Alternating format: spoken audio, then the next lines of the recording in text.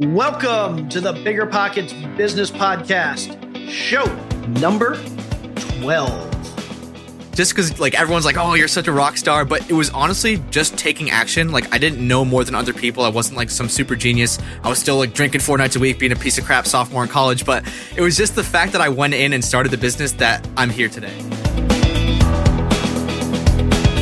Welcome to a real-world MBA from the School of Hard Knocks, where entrepreneurs reveal what it really takes to make it. Whether you're already in business or you're on your way there, this show is for you. This is Bigger Pockets Business.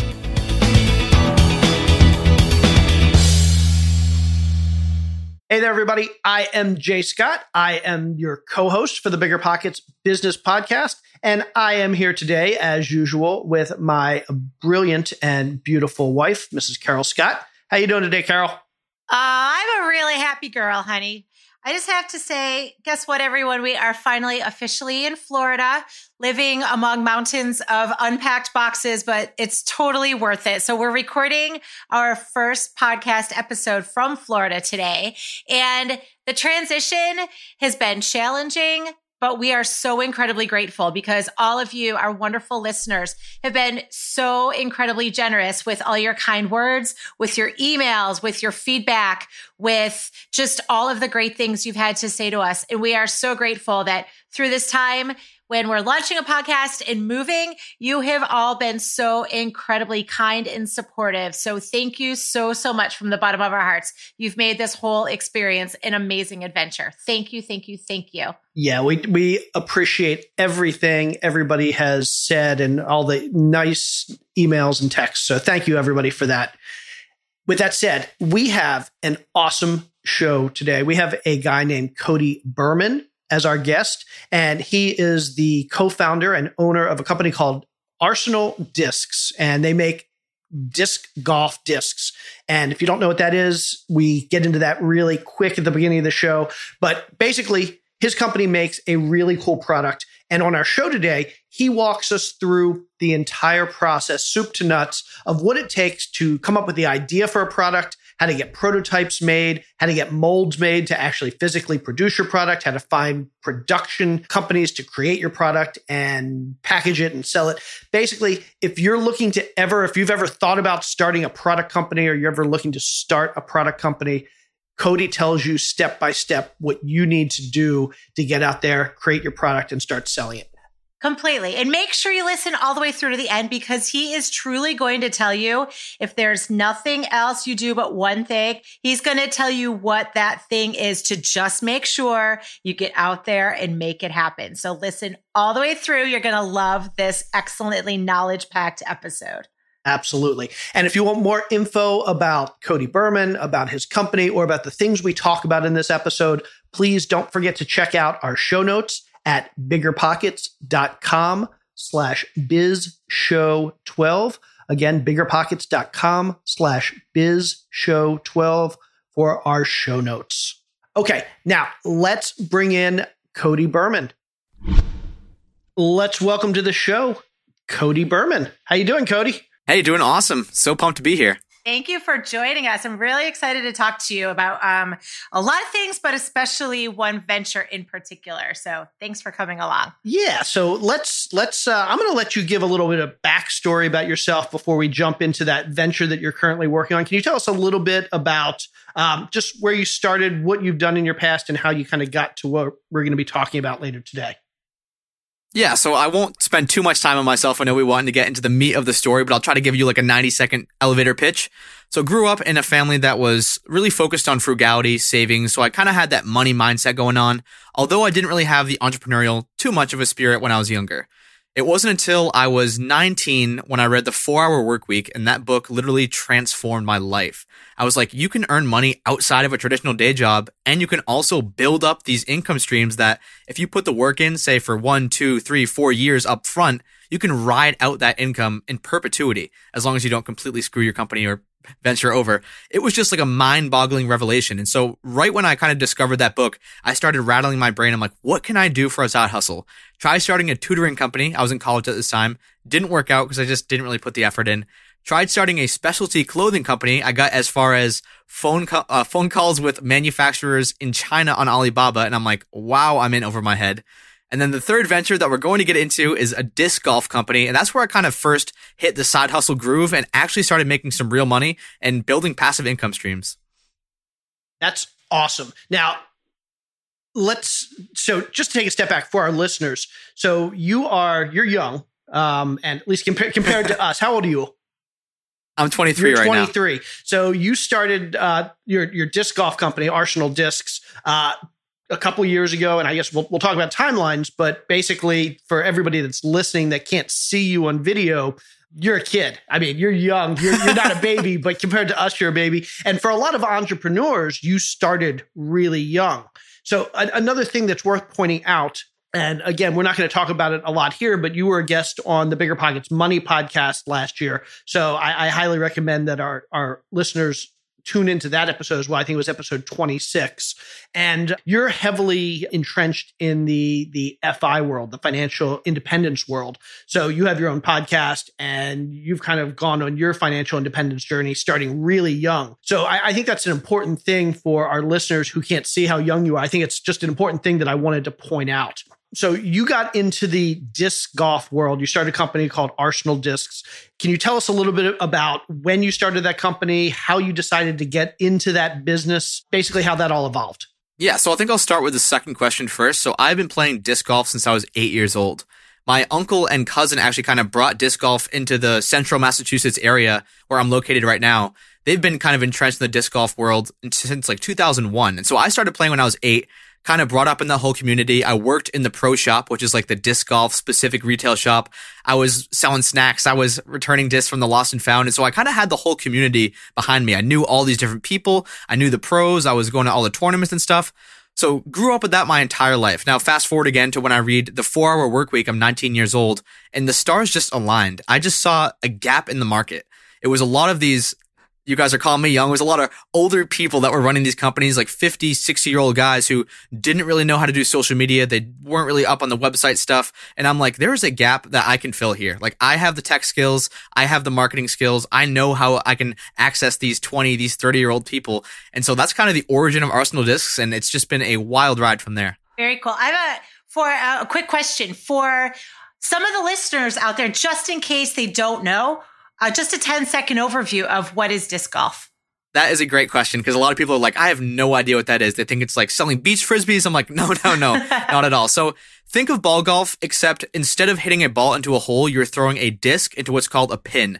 And a pin is just metal fixture with a bunch of chains hanging around it. You still have drivers, you have putters, you have mid-ranges, you have pars, you have bogeys. It's literally like the same sport as golf, except the tools are different. So instead of getting a ball in a hole, you're getting a disc into the chains or the pin. Cool. And okay, so I said 10 seconds, but I have to ask a little bit more. So where you said your uncle and uncle and who brought it to Central Massachusetts? My uncle and cousin, we literally live on the same street. So I grew up from them, and they built 2 courses like back to back year after year, and they just kind of started the whole disc golf trend in Central Massachusetts. There was no courses before them, and that was back now 18 years ago, I guess. Really cool. And there are courses all over the United States. Is that a fair assessment? Are they kind of everywhere? Now there are over 5,000 courses in the United States. The number has 600% growth over the past 10 years. That is huge. That I had no idea it was that big of a market. That's fascinating. That's crazy. Any idea about how many, I'm sure you know the number, about how many disc golf players there are in the U.S.? In the U.S., it's around 1.5 million. Wow. Worldwide, it's at like 3 to 4 million right now. There's a lot of presence in Japan, Scandinavia, but U.S. is probably about 1.5 million. No kidding. Interesting. Okay, so you decided to actually start producing the discs. And before we get into that, it's interesting because I love the idea of taking something that you're passionate about, something that you love, something that you know well, and figuring out how to make money from that. But given that it's such a decent sized industry, I'm now guessing at first I was like, okay, well, he liked disc golf. And he decided, okay, I'm going to give this a try. I'm going to make some discs. But it sounds like you could actually create a good business model, and you put this down on paper and the numbers should pencil out given the size of the market. So what was your business planning? What was your business modeling from the beginning? Yeah, so I guess I'm sure we'll get into like the more technical engineering parts, which is totally my business partner, not me. But from the modeling perspective, so I went to school for finance and economics. I know we didn't talk about that, but I had built like complicated models, making sure this will work out. Like if we can penetrate like 0.1% of the market, like we're going to be profitable. And so we were building out all these models, seeing how much it would cost to produce each disc, which we didn't know at first and had no idea, kind of just jumped in blindly. But we did definitely kind of pan out and see how many discs are we going to need to sell. What do we think the cost per unit is going to be? What can we retail these for? What's the markup? What's the MSRP? And just doing a lot of market research that, frankly, I had no idea before we kind of dived in head first. And how old were you when you started this venture? I was 19. Wow. So were you in college? Were you out of college? Yeah, I was a sophomore in college when we started. It was my sophomore going into junior year of college when we made our first prototype. That is my mind is blown right now. I think about where I was, not to make this all about me, but for 1 second, I think about where my head was at, and just the fact that you had the foresight and wherewithal to realize that this was not only an opportunity, but that you went ahead and you were able to model it out and figure out all of the different components of it is beyond fascinating to me. I love this. Very cool. Yeah, I've made the point about you being young a couple times, and I don't want to give the impression that is done in a negative way. It's actually a very amazing. It's a compliment. Yeah, I'm jealous. I think a lot of us wish we would have started when we were your age and a couple years younger when you started. So okay, so you have this idea for a product in a disc for disc golf, and presumably at some point you met your partner. So how did that? What was the origin of you and your partner coming together? Am I skipping anything leading up to you and your partner coming together? Basically take us through that the beginning of the story of the start of the business. Absolutely. I just want for 20 seconds to clear the slate here, just because like everyone's like, oh, you're such a rock star. But it was honestly just taking action. Like I didn't know more than other people. I wasn't like some super genius. I was still like drinking 4 nights a week, being a piece of crap sophomore in college. But it was just the fact that I went in and started the business that I'm here today. So I just wanted to tell you that like I'm not some like rock star Albert Einstein person or anything like that. But the origin story of me meeting my business partner, actually, we went to middle school and high school together. And we had been pretty good friends. He kind of had an entrepreneurial spirit to him. Kind of split ways in college. I was going to college for finance and economics, like I said. He was going for mechanical engineering. And when I had this idea in my head, because we had kind of talked about a few different business ventures, and all of them didn't really have any kind of legs whatsoever. But when I pitched this to him, he was super excited. And so he's just like very talented in the mechanical engineering space. I knew that. I reached out to him. I knew that I didn't have the capabilities to draw all these CAD designs, which is a computer-aided design. I knew that I didn't have the capabilities to run the discs through flow tests and all these fancy things online. I knew I didn't want to do that, and I didn't know how to do that. So I just hit him up one night. I remember distinctly. It was like 1 a.m. I give him a call. I'm like, yo, Jim, I have this idea. And we talked for like 3 hours till 4 a.m. and we're like, we're doing it. And that's pretty much how it happened. Really cool. So it sounds like you're really different, very complementary strengths, right? You've got all the finance, the business, the marketing piece of it. He has all of the engineering and all the technical capacity. So what did you do once you talked about it and you decided you're going to go for it? Did you kind of model it together from there on, or did you start getting lots of discs that were already out there, or how did you do your market research, and how did you begin making what you made? Absolutely. So going back to something Jay asked earlier was like trying to figure out the pricing per unit and margins and all that stuff. At this point, we had no clue. We had zero idea what it cost to make a disc. We barely knew what retailers were buying the disc for. We really didn't know what like markup was and MSRP, all that stuff. But we just went in and we're like, let's just try to make a disc. So Jim, my partner, starts building these CAD files, the computer-aided design. We're building all these discs out. Like you said, we were doing market research. We were taking discs that we really liked, figuring out why they performed better than other discs we didn't like, and then we'd make our own tweaks to them. And so during this whole time, we didn't really have the money to just be pumping out prototype after prototype after prototype. He would run them through this system called ANSYS, which would give us different like flow tests on the computer. You could see how the wind would affect a disc. You'd see the aerodynamics. You'd see how the disc would be affected, whether it would like turn left or right. And so we just did this for months and months and months. And let me just I don't want to go on a tangent here, but we had a Google Sheet. So just in the disc manufacturing process, I know we're probably going to dive into this a little deeper. There's like 3 main legs. So there's the prototyping company. So we reached out to, I'm not kidding, 70 different prototyping companies, both US and international. There's the mold maker. So a mold is basically a big steel block. In the middle of that mold or the steel block is the shape of the disc that fills up with plastic. And once it's done, it cools off, it opens up, and the disc pops out. And the last person is the actual manufacturer. This is the person who has the mold in their machine, and they're the one who are like pumping out thousands or hundreds of thousands of units. So we reached out to over 200 companies. We had this Google Sheets just trying to figure out where we could get the best pricing, how we could optimize this process. And yeah, let's just kind of take it from there. I don't want to go on a crazy tangent here. No, that's a good tangent. I'm curious. And so there's these 3 different legs. How did you even discover there were the 3 different legs? And I want to back up even more than that to clarify something before we go into the 3 different leg discovery. So what's your business partner's name? James, or Jim. I call him Jim. Thank you, Jim. So you're saying that Jim had a program on his computer so that before you even physically produce these, you could model all these through this computer system to figure out what it was that you needed in the first place. Is that accurate? Somewhat, yeah. I mean, it's definitely beneficial to test on like real land, but he could run flow tests to see like, okay, this disc is going to fly terribly before we even spent the money to produce it. Very cool. So then you figured out kind of what it was, and then you realized there were these 3 different legs to have them produced. How did you figure out that you had to go to 3 different types of vendors, if you will? I mean, because I'm sitting here, I think, and I suspect there are a lot of listeners too, right? Who are like, I have this product idea, but what the heck do I do with it to get this thing made? And I would suspect most people, maybe they know, they've heard you go to China and you figure out how to get something made. But you and Jim figured out there were 3 very significant different people that you had to work with. How did you discover that, and how did you make that happen?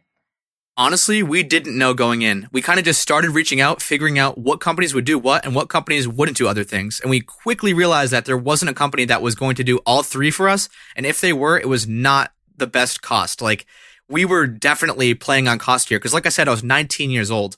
We were trying to be scrappy. Like, we had to get the cheapest price possible for prototypes, the cheapest price possible for molds, and the cheapest price possible for manufacturing. Well, actually, that's not true because we did choose to go domestic instead of in China. But yeah, I mean, we just kind of started reaching out. We did a lot of reaching out in the US and China mostly. We did some Scandinavian countries, a few in India, but it was just kind of guess and check. We had so many different phone calls, talking to people from the plants. Some of the people were difficult to communicate with. I was just going to ask that. That's so funny.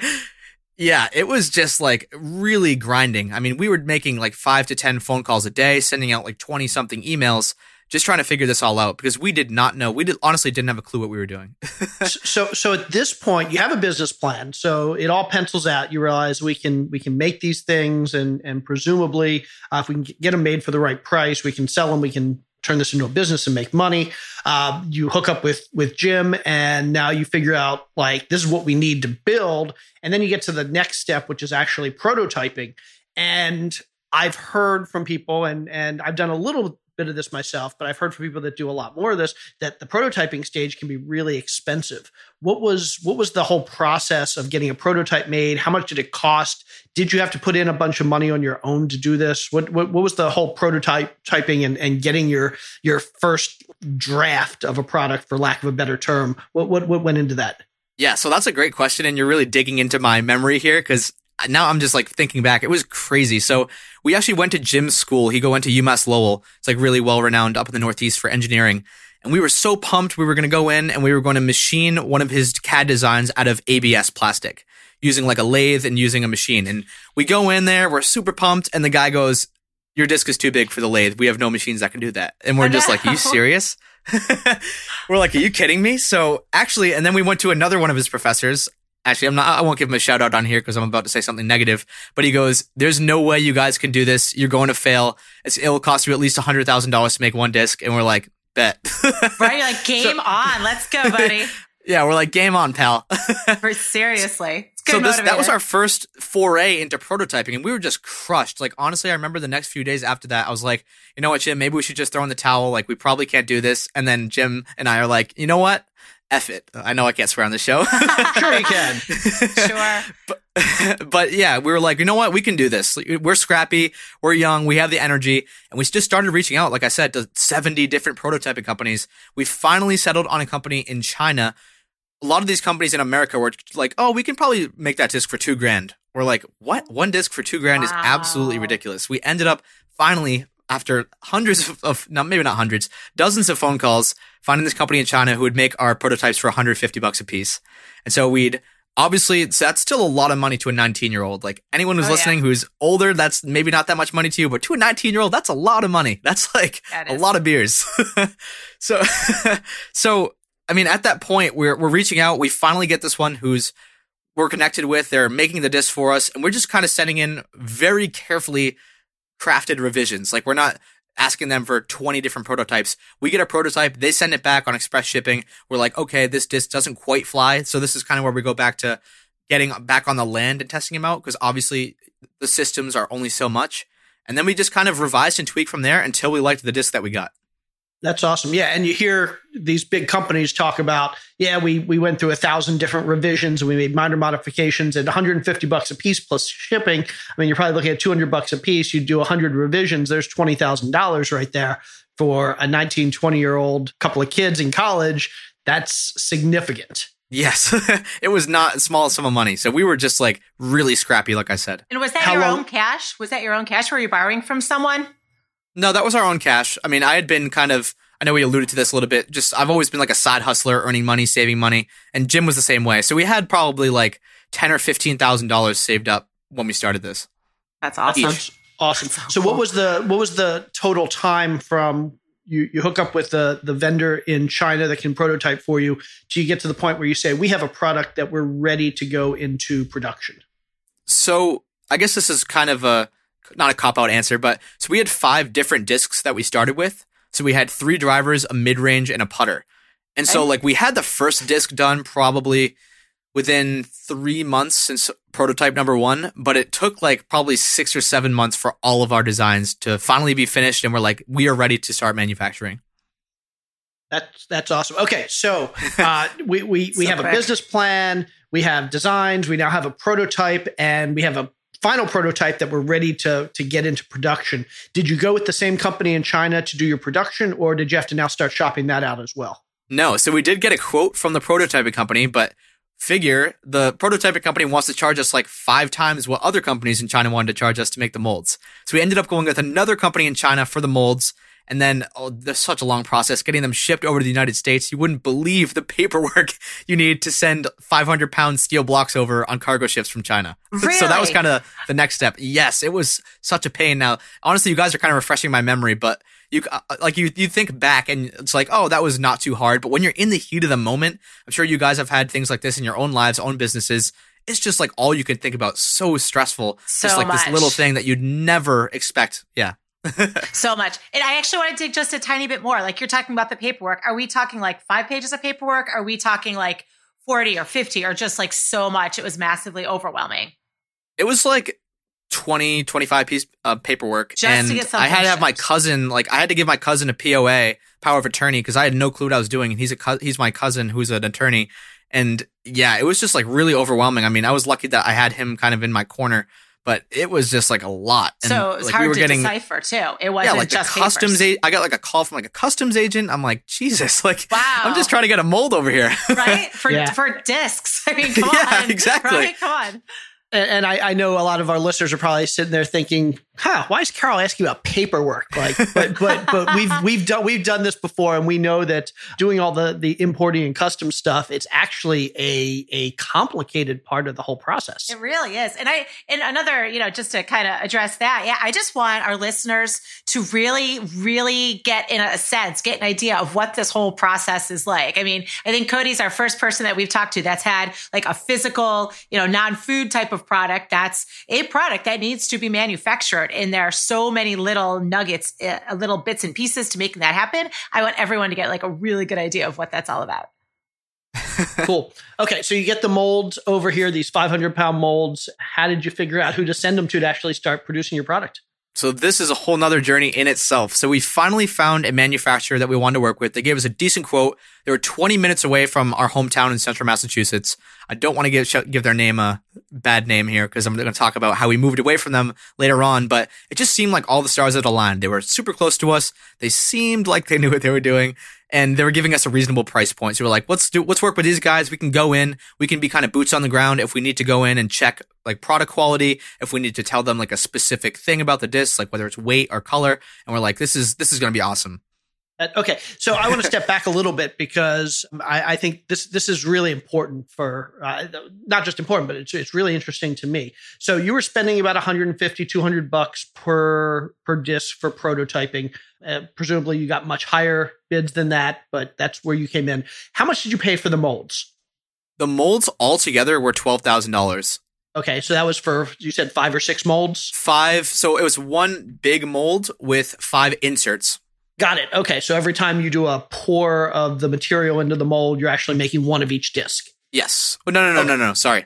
So the molds, like, think of a mold like a pizza oven, and the mold is the pizza oven. You shove your pizza in, and then that pizza will keep duplicating. So like we'll have to put one of our drivers in, keep pumping out that same driver, then do a tool change, put our putter in, keep making that same putter. So you had 5 different. You had a putter mold, you had a driver mold, et cetera, et cetera. Yeah. Yep. And so for all 5 or 6 of your molds, you paid about $12,000. So a couple $1,000s per mold. And if people are in like the injection molding industry, like that was an absolute steal. That's really low. We've done some of that and we were looking at much higher prices than that. That's awesome. Some of our quotes were like 150, 200K in the US. I'm like, sure. Obviously we can't afford this. Like we're 2 college kids barely scraping by. Not barely scraping by. That's not true, but we did not have that much capital to work with.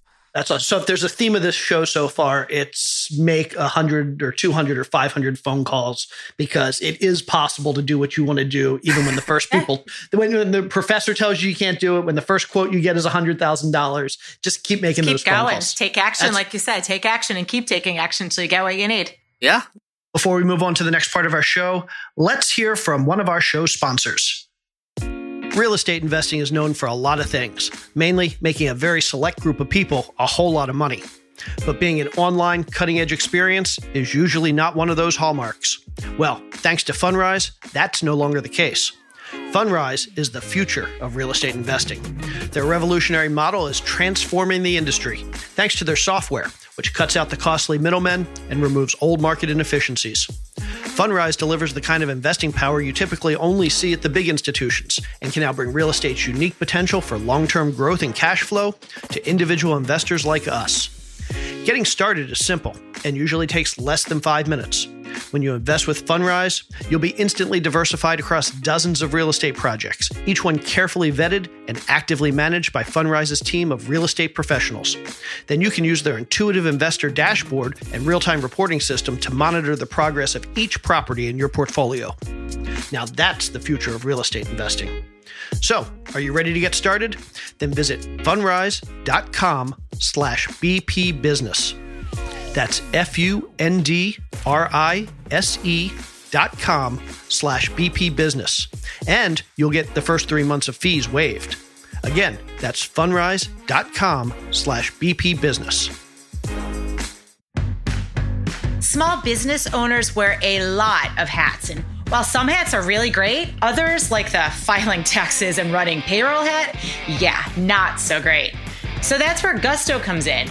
Gusto makes payroll, taxes, and managing a team actually easy for small businesses. Gusto automatically pays and files your federal, state, and local taxes, so you don't have to worry about it. Plus, they make it easy to add on health benefits and even 401ks for your team.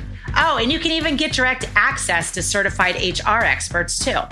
90% of customers say switching to Gusto was easy. You can do it in less than 10 minutes. And if you're thinking, I already work with tools like, say, QuickBooks, well, get this. Gusto can integrate with those platforms, so you can keep everything in one place, all online. So listen up for this offer. Because you listen to Bigger Pockets Business, you get 3 months free when you run your first payroll on Gusto. This is one hat you're going to be glad you gave up. So try a demo and see for yourself at gusto.com/BPB, like Bigger Pockets Business. Again, that's gusto.com/BPB. Okay, so a couple $100 for each prototype, a couple $1,000 for the molds. You find a company that can actually produce them here, and so what happens with that company in Boston? So this company seemed like they knew what they were doing, but they also manufactured stuff for the U.S. military and like hospitals. So you could imagine that a little disc golf company was not exactly on the forefront of the priority list. So it would be like pulling teeth just trying to get them to run prototypes for us. And then when they ran prototypes, now people who don't know the disc golf industry, there's very strict manufacturing guidelines. Like your disc can't be too sharp. It has to be a certain rigidity. It can't go over a certain weight limit. The plastic has to be a certain compound mix. Like there are so many crazy regulations. And someone who's never manufactured in that space before, even if you're an awesome manufacturer, it's not just like common knowledge. So we went through so many different iterations of trying to get the right disc, trying to get the right mix, trying to get the right weights with them. And they just honestly didn't know what the hell they were doing. I have to ask a question about that. So where'd you find out all those rules and regulations? I mean, as you're talking through this, I'm like, okay, I guess that's similar for like a basketball or a football or whatever sports. Is there some type of governing body for disc golf that has all those rules and regs that you had to become really familiar with? Yep. So there's the PDGA, which is the Professional Disc Golf Association, and they have manufacturer guidelines. And so one of the biggest things, this is the thing we struggled with the most, and anybody else who's ever maybe ventured into disc golf, I don't know if any of your listeners have, but the weight restriction is very difficult to make a disc in a plastic compound that feels good in your hand that isn't over the weight limit. And the reason why they have a weight limit is because after like a certain weight for a certain size disc, it's considered a deadly weapon. Like you don't want to get hit with a 3-pound disc in a neck walking through a state park. Oh, wow. Interesting. That is so fascinatingly cool and horrible and it's at like the same time. Such a, honestly, I don't know how they came up with the regulation, but it's like 8.3 times your diameter of your disc in centimeters is the max weight it can be in grams. Interesting. Yeah. Like, where's that formula come from? Who knows? Crazy. Okay, so did you actually get any products out of this first company? Barely. So this is oh my gosh.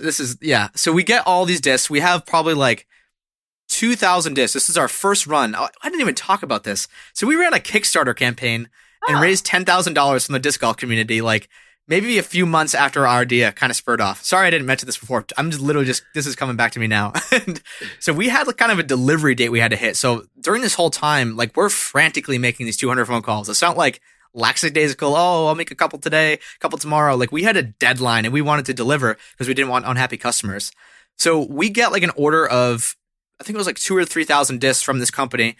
And we're going through them. We're super pumped. We thought they're going to be all good because we weren't like being too close to the eye on product control because we thought they knew what they were doing. And about 2/3 of the units were just unsellable. Either they had like divots in them or they're over the weight limit. And so we're down to like 800 discs. And I think our Kickstarter, we had like maybe 750 orders. Like we were just scraping the like maximum or the minimum that we could possibly produce at the quality standards we wanted to fulfill these orders. Oh, so my we were gosh. like rifling through till, I think we stayed up till 6 a.m. or 7 a.m. one day. We were rifling through discs for, I don't even know, 16 hours straight. And we're just like so disappointed because 2/3 of them were garbage. Oh, wow, my gosh. That's even more disappointing given that it came from a company that was used to making stuff for military and hospitals. Yeah. Oh my gosh. So were you and Jim just like up all night, just like dropping every 4-letter word there is, like throwing stuff everywhere, just so angry and so miserable and so dejected? Or like, how are you feeling throughout this whole thing? We were feeling crushed. Like we had a scale next to us. Like I said, the weight limit was the biggest problem. So we'd weigh like 3 discs. One of them would hit the weight limit. The other 2, we just whip at the wall as hard as we could. It's going to drywall company in there when you're done. Oh, that would be horrible. So sad. Okay. Go, Jay. Okay, so you did have a few usable discs here. Did the manufacturing company, were they also dealing with your packaging? How are you doing the packaging? Because presumably the discs had to get packaged in some way for your end users. So for that first Kickstarter campaign, Jim and I did all the packaging for over 700 discs. It was wild. And it was within like a 4-day window we did that. What? Yeah. That was like a non-sleeping adventure for sure. It was not a sleeping adventure. That is for sure. So where did you go from there? So I assume, was that first run the last run that they did, or did you give them another shot? No chance. We were like, this is absolutely ridiculous. And they're like, oh, this was just sampling. We didn't know this was for final products. And we just had a debate with them. We didn't want to get lawyers involved. So we're just like, all right, we're moving. So we find another company in Massachusetts, in Western Mass. And this isn't our end destination. Don't worry. We're still going on the ride. They were much better about the manufacturing. They were much easier to comply with. We were higher up on their priority list. But again, like I said before, if you've never manufactured disc golf discs before, then you have no clue what you're doing. And like, there's so many intricacies and idiosyncrasies that come with the manufacturing of these discs. And so again, this is almost a year actually where we're kind of just like fuddling around with this company, and some units would be good. We're still selling, but it wasn't going like quite as planned. So frustrating, because it sounds like you had all this stuff on the front end. You had it like you just were just jamming through it, and it worked and it worked and it worked. But then you're getting this actual production is where all the glitches are. So what'd you end up doing to finally find someone good? Yeah. So we're with this company for, I think, a year and a half out in Western Massachusetts. And it's literally just a battle trying to get good discs out. It's so much harder than you could have possibly imagined, and way harder than we could have ever imagined. We finally end up teaming up with, beginning of this year, actually, conversations in late 2018, one of the bigger disc golf manufacturers. So this is someone who actually has experience. Yay. Finally, like, hallelujah, someone who can make our discs. And they send us like our first 100 samples, and they're all perfect. And we're like, oh my gosh, like, this is what we've been waiting for 3 years. The skies opened up. You're like, Yes. yay, this is going to happen. That's a Yes. beautiful thing. When you say manufacturer, is this a brand that you're competing with, or is this just a company that is making discs for other companies? So they have their own brand, but they also do manufacturing for other companies. I can't name them because we do have an NDA, but they do manufacturing for other companies. They've been in the industry for 25 years making these discs. So they know exactly what the hell they're doing, which was such a relief compared to these other companies who are just kind of messing around and hoping things work. Very cool. So you've got someone to manufacture them now. So that's a beautiful thing. But then of course there's, in anybody wanting to sell a product, there's the whole distribution and selling, and who do you sell them to, and how do you sell them, and all of those things. So let's start with that. How'd you figure out your distribution, and who, I guess your market is, and correct me if I'm wrong, your market is disc golf players, correct? Yes. Okay, Yep. great. And how do you reach them? Yeah, so when we first kind of started getting our customer base, so like I mentioned before, we were doing this Kickstarter campaign, but honestly, so something that's interesting about the disc golf community is that there's all these local Facebook groups. So Jim and I were in like over 400 local Facebook groups. We were talking to people who are running tournaments. We were talking to pro shop owners. Like I mentioned before, a pro shop is a disc golf specific retail store that just sells disc golf products. So we're just hitting all those up like as hard as we can. Like you kind of mentioned before, it's really about that boots on the ground. Like we weren't spending tens of thousands of dollars on Facebook ads. It was all just interacting with individuals, like making phone calls, being in Facebook groups. That was kind of our whole marketing strategy from the start. And yeah, I mean, we've kind of stuck with that, and it's been really good up to this point. Very cool. So with 400 different groups, you and Jim are integrally involved with them on a one-on-one basis to really get the word out and get your product sold. Yeah, we try to do I think our goal was we'd do 30 a day, and we just post in there, say who we are, say we're a new company. And I mean, some of them hated us and banned us, but other ones were like, oh, this is so cool. Like, we'd love to chat with you. Maybe you can sponsor our tournament or whatever. And that's kind of how it all started, just getting our name out there. Awesome. That's awesome. Do you sell on Amazon or any of the online sites as well, or is it direct or strictly direct to consumer? So you kind of catch me in a weird time right now. So we were selling on Amazon before. We are going to be selling on Amazon in a little bit because we're doing a huge production run actually in the next couple of months, probably a couple tens of thousands of discs. But Amazon's margins, I mean, Amazon, it's kind of like Walmart where they just gouge you on the margins. We make so much more money when we sell direct to consumer or when we sell to pro shops. And sorry, Carol, I know I'll get back to your question. You said what are our distribution channels? So we mainly sell to what are called the pro shops. We'll sell them, say, 100 or 200 discs at wholesale pricing, and then they'll sell at retail with a 40 or 45% markup. Okay. But we also sell direct to consumer. So we're selling if you want to go on and buy one of our discs, you can buy it at retail price, like an MSRP. So Very that's cool. that's our main distribution channels. We also do tournament sponsorships where we're giving away discs just for brand awareness and stuff like that. But that's mainly how we just get our discs out to market. Okay, so you have a company that manufactures the discs. They send them directly to a company that does all of your fulfillment. They do the packaging, and then presumably they get the orders. Either you send them the orders or they get the orders directly, and then they send them out. So at this point, you're never touching your product. You're comfortable that the manufacturer is creating a product that is essentially defect free and that they're being fulfilled. And so at this point, you're basically hands off of the production and fulfillment side of things. Is that correct? Yeah, pretty much. Only like I said before, if we have a special run, like I like to see the discs. If we're doing like a special plastic, of course, I'd want to see them before we sell them. But yeah, pretty much hands off in terms of fulfillment, just doing marketing and website stuff and that type of things. And this was just, 2016? So just 3 years ago, right? That you started this whole thing? So in 3 years, even though you're so very humble and you're like, I didn't know what we were doing and we were just guessing and so on and so on and so forth, you kind of took that whole 4-hour work week concept that you talked about that really transformed your life. And you have managed to create a product that you don't physically have to touch anymore, that is generating income on a regular basis. Congratulations. That's very cool. Very cool. Thank you. Love it. That's awesome. So can we talk a little bit about your numbers? You comfortable talking a little bit about your numbers? Yeah, absolutely. Okay. So we talked about all the costs getting up to production. What are you now spending to produce a disc? So one disc, like soup to nuts. So we also stamp the discs. I don't know if people know about disc golf, but most of the discs are decorated with a stamp on top, just like designating, hey, this is the 50 cal. That's one of our discs. Or, hey, this is the other putter. And so everything all together is about $5, just rounding, because it depends on the plastic and stuff, but it's about $5 to produce a disc. Got it. And what do you sell them for? Wholesale, we're either between $8.50 and $9, and retail, it's like $14 or $15.99. Got it. Okay. So your margins are somewhere, your gross margins. And when we say gross margins, that's basically the sale price to the production price, somewhere in the 40 to 60 or 70% range. Exactly. Awesome. That's really good.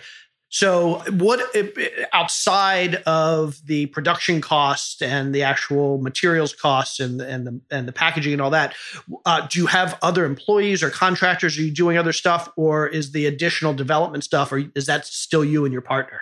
So we're pretty lean in terms of like hiring contractors. We will hire a contractor, say we need graphic design, but we'll just go on like Fiverr.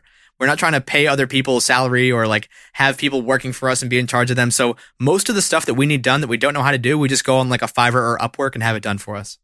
That's awesome. And so where are you spending most of your time these days? Are you developing more products, new products? Are you focusing on sales and marketing or something else? What are you doing mostly in the business these days? Yeah, so I've definitely honestly been focusing less time than I should have on the business. I've just been doing a bunch of other random ventures too. But most of the time focusing on marketing, developing new products, developing new strategies, figuring out like, hey, how can we go and sponsor 10 new tournaments this year? Or like, how can we make this cool, like one disc challenge? Just like stuff like that. Just kind of creative marketing is probably what I spend most of my time doing. Cool. And have you done any copyrights or patents or have you protected your intellectual property? Is there a way to do that with these types of products with these discs? So when you file like your disc with the PDGA, your design itself is automatically kind of like patented within the disc golf world. But we also have design patents on our like actual stamps for the disc as well. Awesome. So someone couldn't go sell our exact stamp on a disc. Oh, that's really neat. Back to the marketing thing real quick. Where'd the name Arsenal come from? Honestly, I don't know. We were just kind of spitballing back and forth, and we wanted like all of our discs have like a weapon themed name to go with it. Just to give you an idea of the demo of discs, it's like mostly 20 to 40-year-old men. And so we're like, this is going to appeal with them. And so all of our discs have to deal with like some kind of weapon. Like that's why it's called Arsenal discs. And a lot of people are like, oh, like, is that like, do you have this disc in your arsenal? Like that's like something that people would say in disc golf. Ah, very cool. Very clever. I love that. Love it.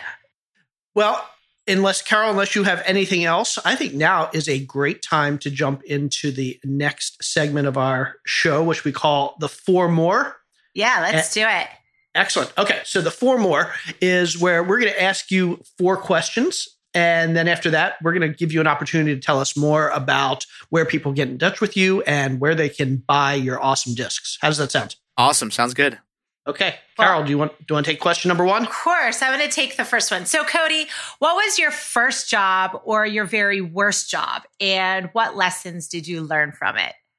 Ooh, okay. First job was working in the disc golf shop, handing out snacks and lost discs. I was 10 years old making $5 an hour. Worst job, honestly, was being a waiter. I hated serving people. I'm right there with you. Awesome. Okay, next question. So what was that defining moment when you realized that you had the entrepreneurial itch and you wanted to kind of go out on your own and start your own venture?